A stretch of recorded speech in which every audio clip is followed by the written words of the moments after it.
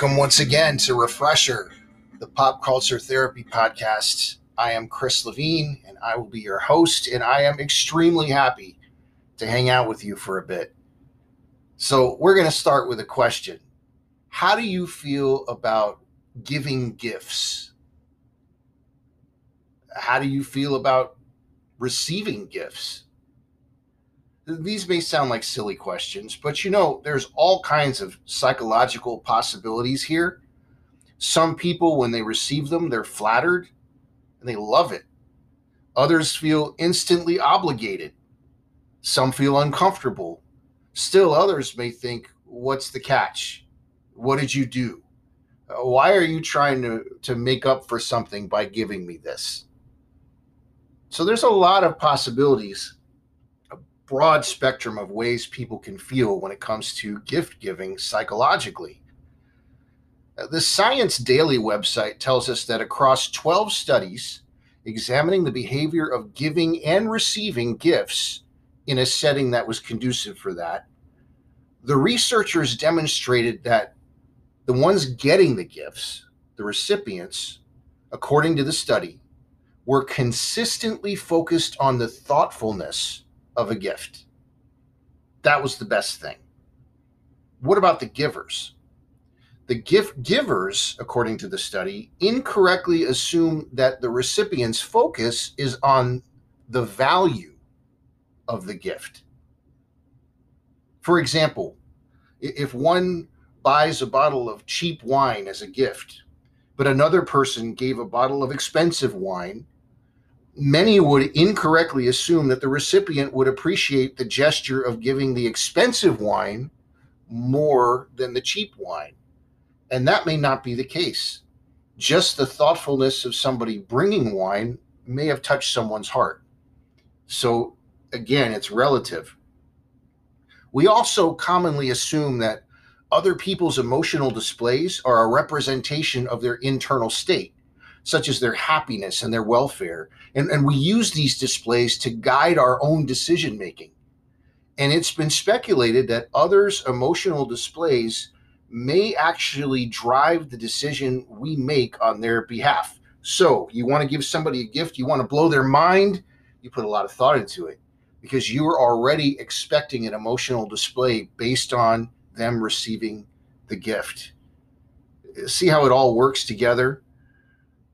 In fact, specifically, researchers have actually spoken of what they've called the, quote, smile-seeking hypothesis, surmising that people would gravitate towards the gifts that they anticipate and that this will elicit the most enthusiastic emotional responses rather than those that the recipients themselves would prefer or would derive the most satisfaction from. You see how complicated this can be? We can ask ourselves then, am I giving this person a gift because I want to feel good? Or am I giving them a gift because I want them to feel good? Or both, because that's totally a possibility too. Now, the flip side is the concept of mandatory versus heartfelt giving. Why don't we start there? Picture this. Let's say that you are a 6-year-old child, or you see a 6-year-old child. You know what? Make it you. You are, once again, a 6-year-old child. Your friend is a 6-year-old child too. You and your friend, you play with your toy car. For some reason, potentially jealousy, your friend tells you that they think that your toy car is stupid. You defend your toy car. They say it again. You push them. They cry. Uh-oh, here come the parents. Your mother and his mother are in the room and they saw you push him, and your mother demands that you tell that kid that you are sorry. What do? You say, I'm sorry, because your mother told you to. In actuality, though, you probably wished you had pushed him harder for saying that your toy car was stupid. Was this a sincere apology? No.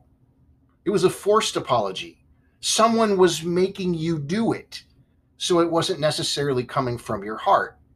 So while in principle it was totally the right thing to do to apologize, in practice, it only is going to be effective in its truest sense if it was heartfelt. Gifts, same principle. To me, gifts can be that way too. There's obligational gifts rather than gifts that are coming from our heart. For example, every February, many people on this planet celebrate a holiday known as Valentine's Day. I personally don't, and neither does my wife. But of all the holidays that many people celebrate, I find this one, and I mean this in a nice way, to be one of the saddest holidays that people have come up with. Why? Let's reflect. Society tells a man that he has to get his significant other a gift. So he does most of the time. Why does he do it? He was told to do it. He has to do it. There's going to be a problem if he doesn't do it. See, if he doesn't do it, then he is both in trouble and or viewed as a bad person. Flowers, of which the man probably had little to do with actually picking out, are then delivered in workplaces, and ladies seem thrilled to have received them, even though this was on one day of the year, and the man, again, was actually told that he had to do this on that day. To me, that kills the romance. That's not romantic. It's a hybrid between that forced apology and subtly blatant commercialism. Now, let's say a man sends his wife flowers on November 9th at 11 o'clock in the morning for absolutely no reason, with a card just telling her he loves her. And this is done with no motive other than sincerity. He just felt like doing it, and she was really happy. Well, there's a keeper. See, that's something that she can be excited about. She should be excited about. He did it, and he obviously didn't have to. He wanted to do it. That is a cause for joy. Valentine's Day is more of a cross between desperation and soullessness. And there are other factors that also make Valentine's Day as romantically realistic as the possibility of Culture Club being asked to play the halftime show at the Super Bowl. One is the fact that oftentimes the very next day, that male in the relationship goes right back to doing nothing within hours of the holiday being over, until society again tells him, dictates to him that he has to do it, which means that perceptive wives have two choices: be happy with the substandard forced affection that he gave her when he was told to do it, or be completely upset that he isn't like that for at least some of the other 364 days within the year. Again, this whole aspect of gift giving on command, and it's not the wife's fault, it's society. To me, that's just sad. The whole thing is just so sad. It's kind of funny. This still is a pop culture podcast too. This reminds me, as an analogy, when I first heard the White Album by the Beatles, there was a song on there called Martha, My Dear. I thought that Martha, My Dear was such a cute and affectionate love song. It was love at first listen. Paul McCartney using the phrases, "Hold your head up, you silly girl," and "You've always been my inspiration." How endearing are those terms? I remember making mixtapes of love songs, and this was on there sometimes for that reason. Well, then later I read that this song was written about his English sheepdog named Martha. Now, I'm an animal lover. While this is in a way very endearing too, I truthfully liked it better when I thought that Martha was a human woman. Valentine's Day gift giving for me is essentially finding out that Martha was intended for a sheepdog. It's in principle a nice idea, but it's not directed to you from a place that you're hoping that it is. It's obligational gift giving, and the commerce of the world takes full advantage of that fact. So if you didn't receive a gift from someone this year because you're not in a committed relationship and this made you sad, remember this. Is that worse than having received something that someone put no thought into because they felt like they had to do it or they'd be in trouble? Personally, again, my wife and I don't do this.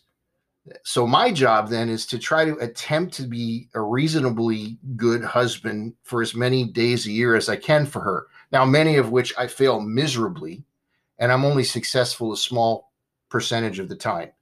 But ultimately, in conclusion, I try and I succeed as long, and I mean this, as long as she does not tell me that my toy car is stupid. We have once again arrived at the time on Refresher when we present you with a Spotify playlist that has the goal of complementing this episode. We're putting a nice bow on it for you. We have for you this time around a Refresher Podcast Nifty Gifty playlist. You can find it really easily on Spotify. Just type in Refresher Podcast Nifty Gifty. Let's start with track number 1. Track number 1 is a little bit of bubblegum pop with the song Indian Giver by the 1910 Fruit Gum Company. It's kind of cool. I interviewed Frank Jekyll of this band, and I asked him, I said, hey, have you ever heard the Ramones cover version of your song, Indian Giver? He said that he did. I asked him if he liked it, and he said he really did like it. He said they did a good job. Well, then ironically, later on, I interviewed Marky Ramone, and I was able to tell this to him, and it made him happy. So that was kind of a nice thing. Number 2 is the song Greatest Gift by Scratch Acid. Number 3 is Nazareth with Turn On Your Receiver. Number 4 is A Gift by Lou Reed. Now, if this song is tongue-in-cheek, it's hilarious. If it's not tongue-in-cheek and he's serious, it's even better. And you know what? I hope that it's not, because that would be awesome. I wanted to make that my ringtone, but I knew people would think that they'd take it wrong, so I just never did. Number 5, Especially for You by the Smithereens. Really pretty song. Their guitarist, Jim Babjack, was also a really good guy when I interviewed him. Number 6 is by Soundgarden. The song is called She Likes Surprises. Number 7 is Wrapping Paper by Cream.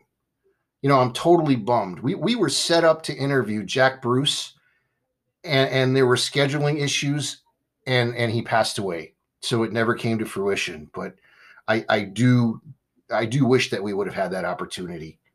Number 8, Give the People What They Want by the OJs. Number 9 is a beautiful song by Sade called The Sweetest Gift. And number 10 is the otherworldly pretty song by Massive Attack called Exchange off their Mezzanine record. So atmospherically nice. So that is our new playlist. Again, you can find this playlist really easily on Spotify. Just type in Refresher Podcast Nifty Gifty. We also, this is mind-blowing this time around. We want to welcome some new listeners. Our demographics are so crazy when it comes to locations. Of course, we have in the United States, we have listeners that we can add to our normal listener base. For example, we have listeners now in Pioneer, California, but we also have listeners now in the free and Hanseatic city of Hamburg, Germany, and in the Brunei Muara district of Brunei, which is the country located on the north coast of the island of Borneo in Southeast Asia. Are you kidding me? Thank you guys so much for listening. I hope you enjoy this podcast. I hope it speaks to you in some way. And I hope you can pass it along to somebody who might need it, depending on the topic. Thanks again so much out there, and welcome to Refresher. Listen, this show would not exist without you. if you could all do me a favor, please continue to pass this along to your friends. Also, if you'd like to help keep this podcast stay up and running, if you would like, and only if you would like, you can make a small monthly contribution. Just see the support this podcast link under the episode description. If you're so inclined, that would be great. But whether you do or whether you don't, just don't worry about it. Feel free to listen and enjoy this show anytime. It's my gift to you. As always, the music that begins and ends this podcast is by the band Dive. The song is called A Day Late, and it was written by Mr. John Villafuerte. But until next time, this is Chris Levine for Refresher, the Pop Culture Therapy Podcast. Everyone, please take care and do yourself a favor. And remember, there's a big difference between worry and concern. We'll see you next time.